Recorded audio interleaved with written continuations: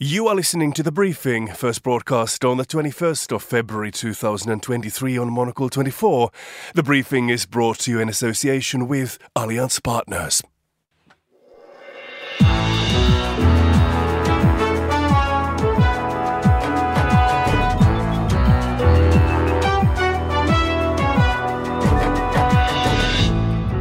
Hello and welcome to The Briefing, coming to you live from Studio 1 here at Midori House in London. I am Markus Hippi.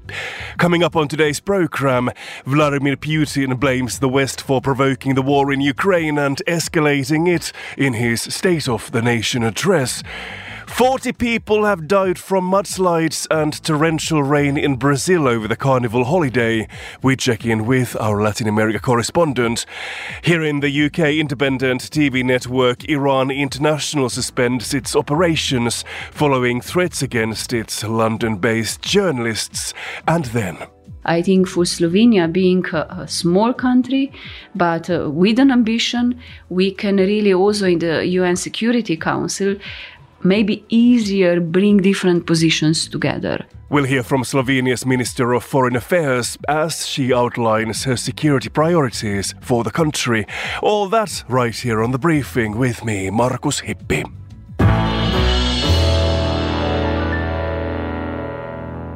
Russian President Vladimir Putin has been speaking about his country's war against Ukraine in a State of the Nation address. In this speech, he focused most of his anger on the West, which he said wanted to use Ukraine as a battering ram to undermine Russia. Joining me for more is Stephen DL, Russia analyst and a regular Monocle 24 contributor. Welcome back to Midori House Studio 1, Stephen. First of all, the speech was almost 2 hours long. Is that a long time for a Russian leader? Quite short, really. Many things that Putin does remind us of Soviet practices.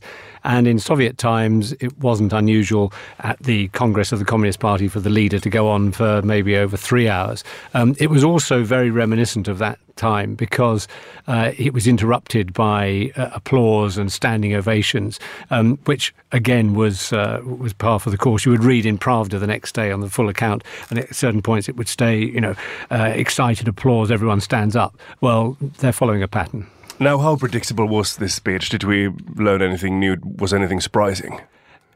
Generally, it was very predictable. The one thing which perhaps raises an eyebrow is that Putin has said that Russia is pulling out of the, or suspending its participation, exactly, in New START, the arms reduction treaty, nuclear arms reduction treaty with the USA.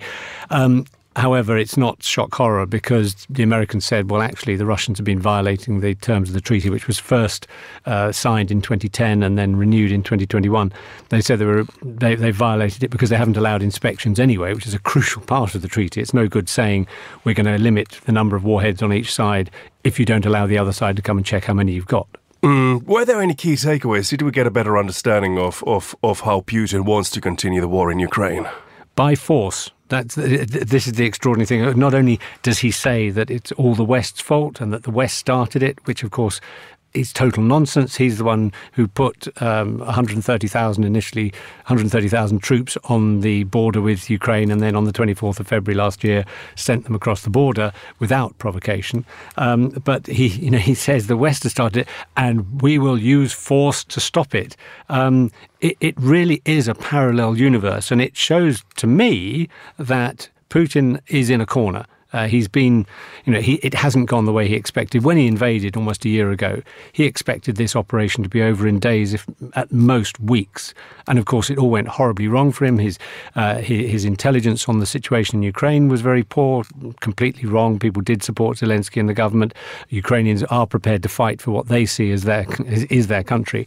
And of course, his own army has performed atrociously compared to what he thought they would do. So ever since then, he's been trying to play catch-up and trying to put a brave face on it. This speech should have taken place in December, but just before that, there were some real losses on the battlefield for Russia, which means it was postponed. So it's now taking place 2 months later. He's trying to put a brave face on it. If you are completely immersed in Russian propaganda, maybe you would have watched it and thought, well, maybe he's right. If you can see the bigger picture, it's just like trying to paper over so many cracks. Now, Stephen, there has been a lot of talk about how Vladimir Putin has surrounded himself with just a handful of yes men and yes women who may be too scared to give him a correct picture of how badly the war is going for Russia. What was your impression from today's speech? Do you think Putin understands the situation? That is a very, very good question, and none of us really know, to be honest. Is he just bluffing? Has he talked himself into a situation where he believes everything he's saying? We know that those around him, just as the intelligence people in Ukraine before the war started were telling him what he wanted to know, those around him tell him what they think he wants to know. So they try and talk it up. There is one key figure, you mentioned women as well, Elvira Nabiullina, who is the finance minister. There have been suggestions that she is actually against the war. She sees the damage it is doing to the economy, despite him trying to talk that up again today. But of course, she was there at the speech and standing up and applauding at the right times. It's so much like under Stalin that no one dares go against the leader. So it is quite possible that his time in the bunker during COVID, when he was shut off from the world as much as he could, and the way in which his cronies have buttered him up since, have made him think that the world looks rather different. But certainly, if you can see the bigger picture, he really just looks rather foolish. How strong did he seem, considering that obviously this speech was very much directed to a domestic audience? Is this what Russians wanted to hear and see on TV? Those who believe the propaganda, yes. And it's very difficult now to know who they are. In very general terms, the older generation, those who grew up under the Soviet Union, tend to support him more. The younger generation who have enjoyed the fruits of a more liberal Russia since the breakup of the Soviet Union and are now seeing their iPhones disappear because they can't get a new one, they tend to be rather more resentful.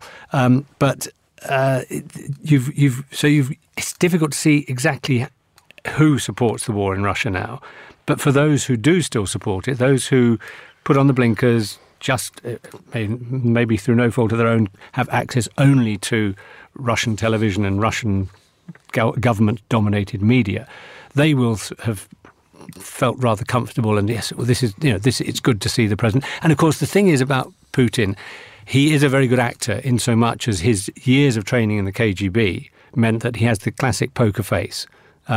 He has eyes that reveal almost no emotion at all most of the time.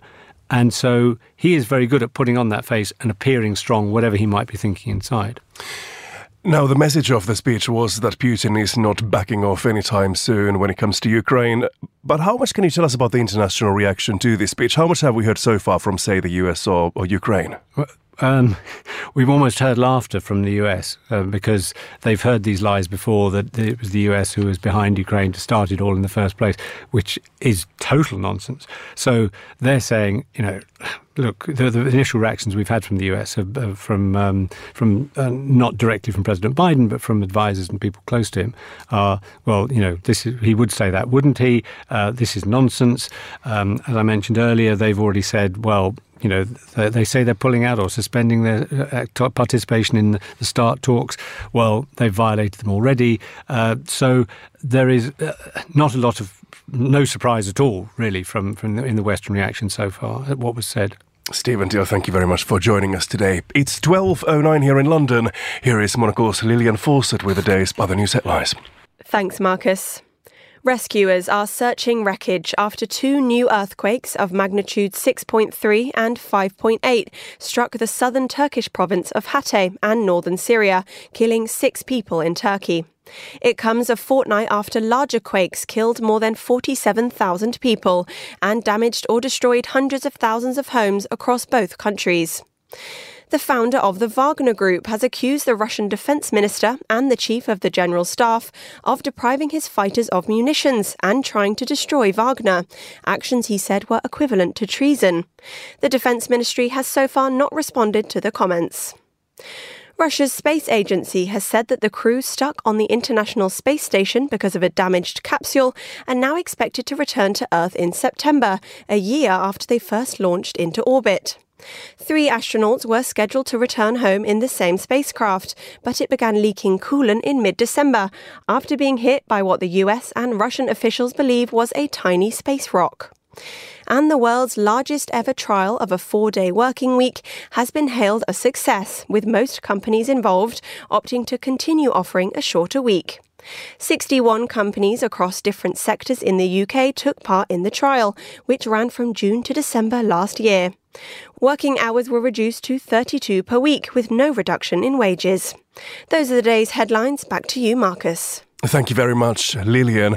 We continue now with a roundup of the biggest news from Latin America. Joining me on the line from Montevideo is Monocle's Latin America Affairs correspondent, Lucinda Elliott. Lucinda, good morning to you. Good morning, Marcus.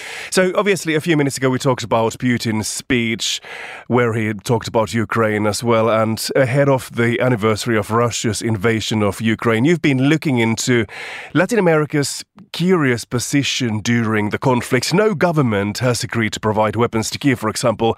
Tell us more about how this conflict is being viewed where you are. So the US made a tempting offer recently to Latin American nations, saying that if they donated their aging Russian-made military kit to Ukraine, Washington would replace it with superior American weaponry. And far from taking up this US proposal, which was revealed in January, leaders up and down the continent here have lined up to denounce it, with Colombia's President Petro being perhaps the most outspoken, saying that even if they ended up as scrap in Colombia, the country would not hand over Russian weapons to be taken to prolong a war. And he said that they, the Colombians and his Latin neighbors, were for peace. And so while most governments have strongly condemned Russia's attack on Ukraine in Latin America, they fundamentally disagree with Washington and with London and Brussels on how to end the war. They argue that the emphasis should be on an immediate ceasefire without any preconditions rather than supplying arms. And so yeah, this is a really interesting one to follow, and in line with kind of other developing regions that we've seen around the world who haven't decided to send aid or arms to the conflict. Do you think this position is likely to change? Do ordinary people in Latin America feel the same about keeping out of the war as their leaders? I think unlikely. I mean, you have to also see the economics of this. You know, for some of the bigger nations like Brazil and Mexico, they rely on Russia as a trade partner, in particular for things like fertilizer for their crops. Others are more loyal ideologically, you know, pseudo-socialist allies like Cuba or Venezuela. And there are others in the case of Chile, or where I am in Uruguay, that have negligible trade with Moscow. I think Russia ranks number 12 of Chile's top partners. But what they do all have in common is that these Latin American nations have been hit hard by increases in global fuel and fertilizer prices since the war began. And they all want to see the fighting end as soon as possible. And polls show that Latin Americans agree with their leaders. About 70% of those in the region polled by Ipsos last year claimed that their country could not afford to lend financial support to Ukraine, given the current economic crisis in the region. So there's no political incentive, really, for any of these leaders to send arms or to be perceived to be getting involved and making gestures of aid and such, like we saw Biden do yesterday. Now, turning to another story making the headlines also here in Europe, it's been quite a sad start for the carnival holiday season in Brazil. At least 40 people have died from mudslides and torrential rain in the country. What is the latest? How much can you tell us? Yeah, so these are truly tragic scenes coming out of Brazil on a very important long holiday weekend. President Lula last night said that homes should no longer be built in areas at risk of landslides and major flooding. Several dozen people have also been declared missing, as well as the death toll reaching 40. But now part of the reason people actually build there is because land is cheap. You know, the nearest satellite coastal town is often lined with sort of luxury beachfront homes. And so the areas on the side of the hills are often closer to their places of work than anything more affordable in the interior of the state. And these floods in coastal areas of São Paulo and further south are the latest in a series of such disasters during the rainy season. But this is another test for Lula, you know, how the president deals with this, how quickly. He was also hoping to increase the minimum wage this month. let's see what he can get through Congress. But again, this is affecting the poorest in society and many who were his big supporters in the election in October. Well, on a slightly lighter note, this carnival comes to an end tomorrow on Wednesday, but actually it isn't only celebrated in Brazil. Tell us about what's happening in other countries in your region. Yeah, so there are different carnivals of different sizes throughout Latin America, Brazil being the most famous, but also in Argentina, in parts of Colombia and in Uruguay. Many people don't know this, but Uruguay's is the longest running carnival in the world. It started weeks ago in late January, so you really have to have stamina.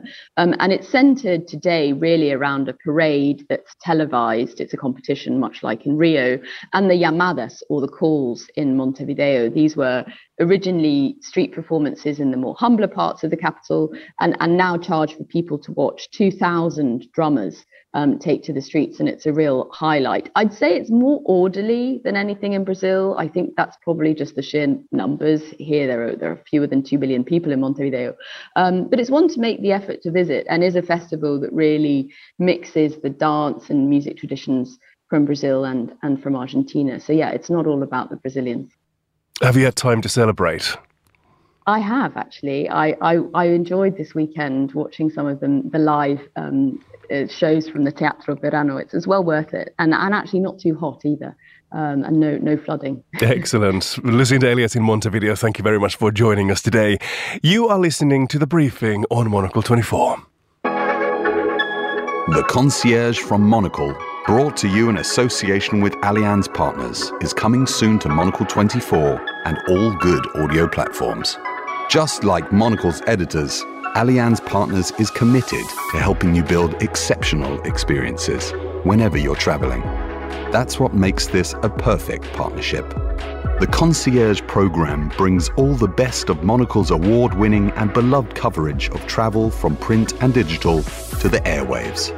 You'll hear insider insights and ideas about where the world is heading, plus tips on packing your bags for the must-see destinations, new openings, and the loveliest spots to lay your head. So get out there and visit the places, enjoy the experiences, and meet the people changing the world of hospitality for the better. The Concierge, in association with Allianz Partners.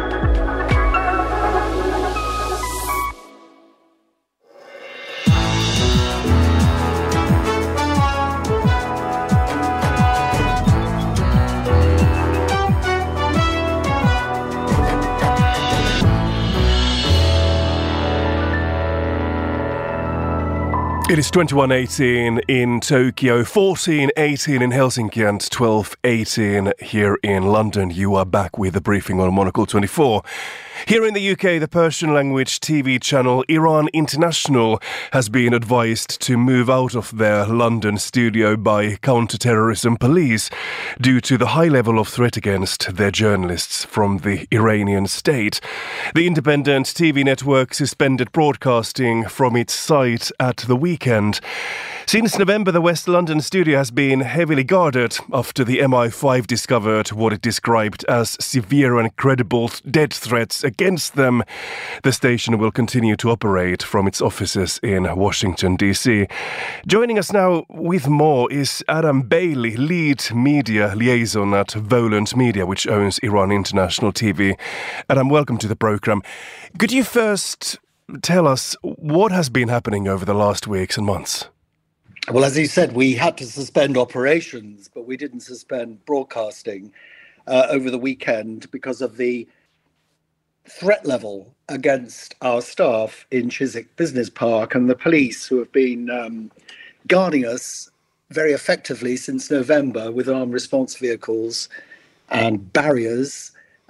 They do have to consider the other people working in the business park. I think there are about 10,000 working in all, not just Iran International. And so we were advised that we suspend the actual operations, which doesn't mean we shut down. We just carry on working from home, and all the technical stuff is still done through the studios, and we broadcast from our studios in DC. So there's no interruption to what we do. How did you experience the threat, and how well do you know who was threatening your journalists?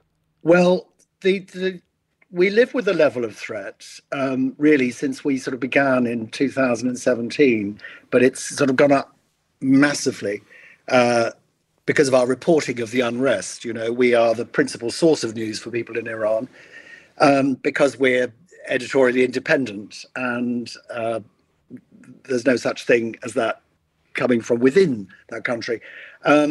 So the level of threat's been severe, and the head of the IRGC, Brigadier General Salami, went so far in October saying, we're coming from you, and we're coming for you, rather, and threatened staff with kidnap, all sorts. And there were death threats issued against 2 senior journalists of ours.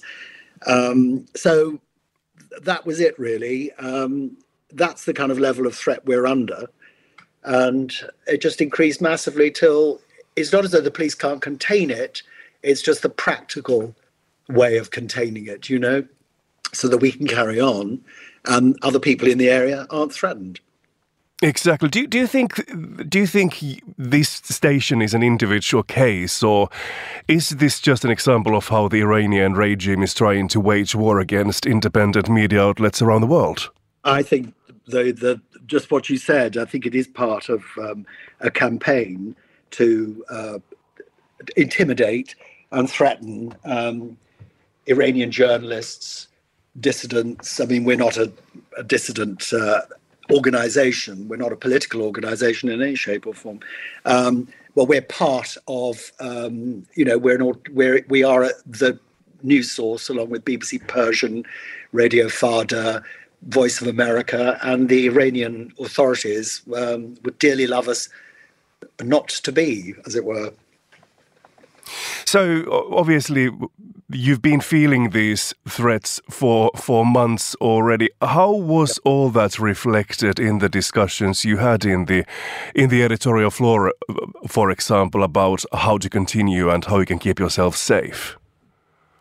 The question we have a director of security who is and a big team who are responsible for our safety, apart from the Metropolitan Police, our internal safety, if you like. So people are well trained, well looked after. You know, no one is allowed to flounder around without being aware of risk and so forth. But I mustn't exaggerate that. People didn't move around thinking they're about to be hurled under a tube line or anything like that. People are careful, cautious. It limits what people can do. You have to be careful going to gatherings and so on. But people don't live in a sort of state of fear, cowering behind doors. And it didn't really affect anything editorially. I mean, it's something we're all used to. And it doesn't really affect our editorial decisions. You know, we don't think, oh, we can't do that because it'll increase the risk, or we can't do this because, it's the wrong thing to do in case we upset someone. The very nature of reporting from Iran means you're going to upset the Islamic Republic authorities. How big of an operation was it for you? Obviously, as you mentioned already, many of your staff members are working from home at the moment, and also more operations are taking place in Washington, D.C. How big of an operation was it to move some of further operations to the US? Well, we've already got a big setup in DC. You know, we've got studios there. We've got our sister channel, Afghanistan International, there, as well as our own. You know, it's a pretty big operation. Several of our presenters are there now from London doing that. A few ancillary staff flown in as well. That's quite a big deal because, of course, it's short notice. But as I said, there was no interruption to service, if you like. And then there's some issues with technical equipment, not big issues, but you have to make arrangements for people to work at home. Though, if you remember the lockdown, people worked at home quite successfully. And we're just, in a way, it's a bit like the lockdown. There's an awful lot you can do because of modern technology from home. Output editing, and the actual news gathering stuff is uninterrupted. We have reporters around the world in the field, assigned from London in the field, and they just carry on. Very important work. Adam, just finally, what are your final thoughts? Do you think there are any lessons that should be learned from all this, what you've gone through? Well, I think the final thought came yesterday with the security minister in Britain, Tom Tugendhat, making an extraordinarily strong statement not only a support for this channel, but for other Persian media, in fact, for all media in the UK, for press freedom and the freedom of people live and work in Britain. And threatened, obviously, there are things in the pipeline, there will be, it's not a question of reprisals, but I don't think there's any doubt that the government of Britain, like in Europe and elsewhere, then they will not allow the Islamic Republic to intimidate its own citizens or anyone else's. Adam Bailey, lead media liaison at Volant Media, which owns Iran International TV. Thank you very much for joining us today. You are with Monocle 24.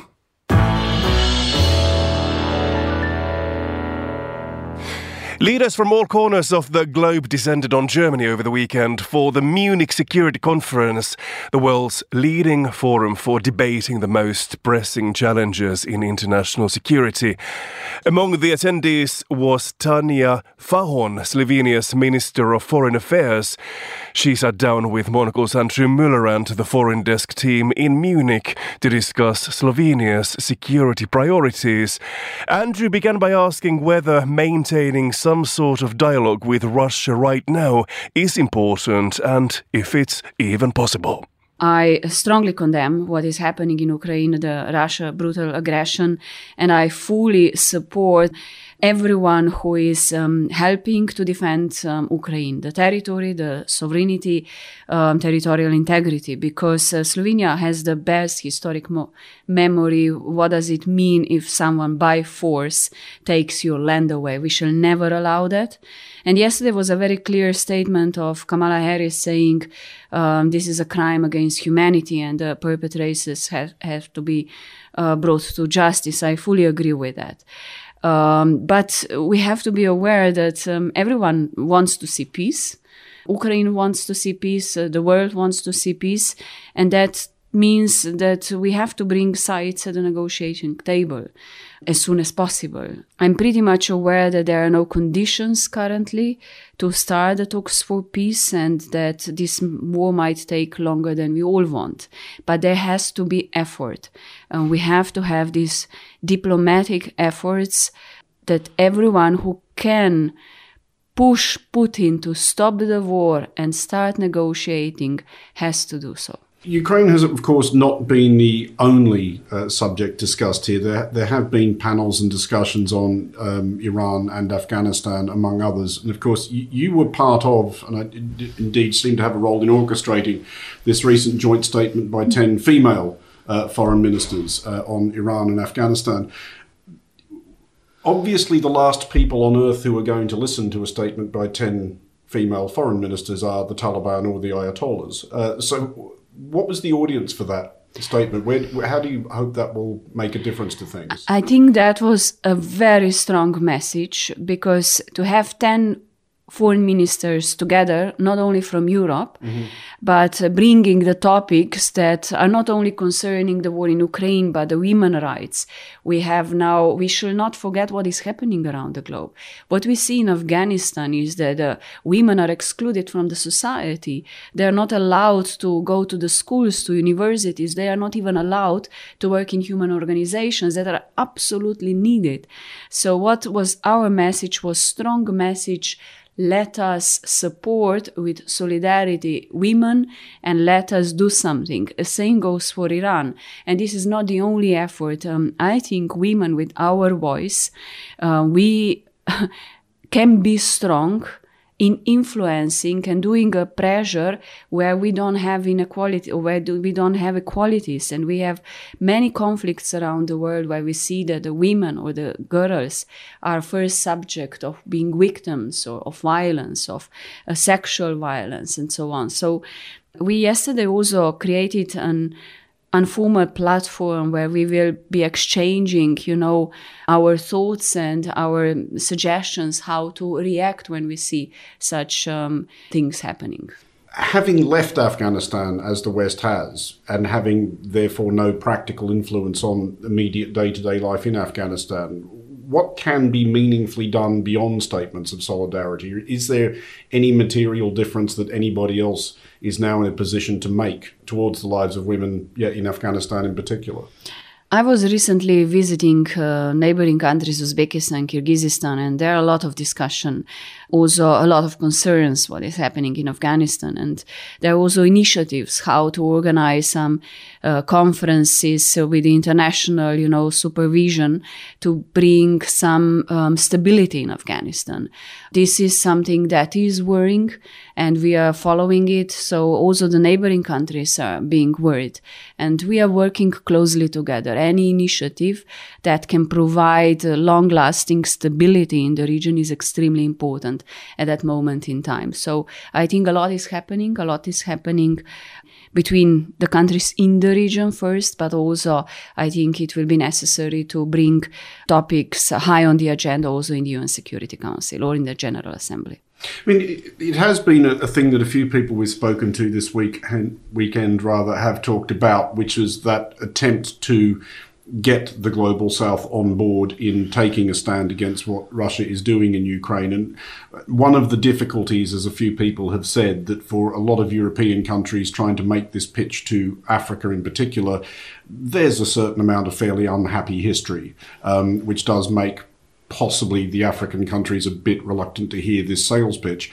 Do you think a country like Slovenia is actually better placed potentially to make this case to the Global South? There's no Slovenian empire you have to atone for. Yeah, you're right. I mean, we certainly don't owe to anyone as much as some maybe big global players have to.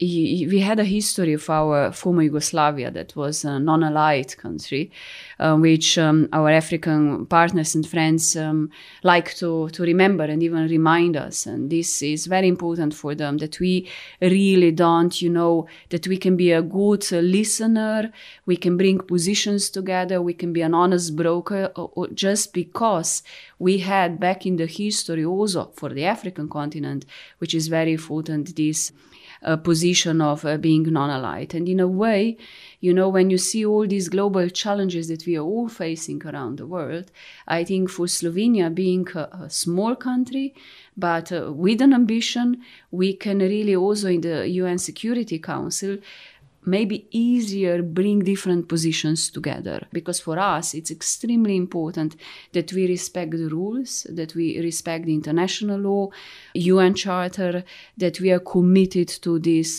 fundamental rights. And I hope we will convince our African partners. Some of them we manage easier. We are a soft power, but we can be proud on our water diplomacy, our waste management, our humanitarian and development aid to the African continent. This is what we are doing. You were speaking earlier, and you're quite right, about how in conflicts women are very often the first among the most numerous and often the least discussed victims of conflict. You've spoken of the idea of a feminist foreign policy. Is there an argument that female emancipation can be positioned as exactly that as well, that it makes a country stronger and it makes, in this particular case, a continent more resistant to the predations of a country like Russia? In all aspects, feminist foreign policy can be the answer. If you look to human resources, if you don't equally engage all parts of the societies, and here I'm thinking about the gender, we have well-educated, well-skilled women. They have to be part of the solution and not the problem. So when you see just women, peace, security and negotiations, statistics shows that women can be extremely successful bringing different positions together in peace negotiations. And they're really very low represented. So there is a lot of place to bring women to parity in all foreign dimensions when it comes to human resources, when it comes to negotiations for peace, when it comes just to bringing the societies on equal footing and giving empowerment to girls, giving empowerment to women, not only in politics, but be it in business, in all spheres of our society. So when we speak about feminist foreign policy, it's not a new concept. It's basically nothing new, but it's something we have to understand that it's not given. The women's rights are not given. And in many countries, even in Europe, the situation with women are deteriorating. I'm not speaking only about the violence, but when you have an economic crisis, when you have a war, women are those that are first affected. So that is why I think it's very important that we are also in foreign policy addressing equalities of women and girls all around the globe. I just have a final question about, I think, the slightly peculiar circumstance that Slovenia now finds itself in. We spoke to your new president as well this weekend, and that means by my calculations that Slovenia's president and Slovenia's foreign minister are both former journalists. And I have always thought that we are, as a trade, absolutely the last people who should ever be put in charge of anything at all. So can you basically just please reassure our listeners that in this particular circumstance at least, and especially our British listeners who've been learning a lot the hard way in recent years about what happens when you put a journalist in charge of the country, that it's basically going to be okay in Slovenia's case? Oh, but maybe you are wrong. You can see a lot of former journalists being politicians. And I can tell you one thing journalism or journalists and politicians have in common. And this is if you know how to communicate well, then you can convince people. So, the journalist experience to me was a very, very useful in the way how to communicate even the most difficult or heaviest decisions. And being a politician and not knowing how to communicate or convince people, you can have even brilliant idea, but you will never manage to succeed. So I think journalism and politics it's in a way connected. But for me, that I was a journalism along in the EU, so in the institutions, in the following the EU integration, the NATO integration, and enlargement, I'm well familiar with the foreign policy. So I was basically myself as a journalist already before with one foot in politics. So it's a good experience. I think it's reasonable continuation of your professional life. That was Tanja Fajon, Slovenia's Minister of Foreign Affairs, speaking to Monocle's Andrew Muller at the Munich Security Conference. And that's all for this edition of The Briefing. It was produced by Tom Webb. Our researcher was Andrei Nikolai Pamintuan and our studio manager was Callum McLean. The Briefing is back tomorrow at the same time at midday London time, 7 a.m. in Boston. I am Markus Hippi. Goodbye and thanks for listening.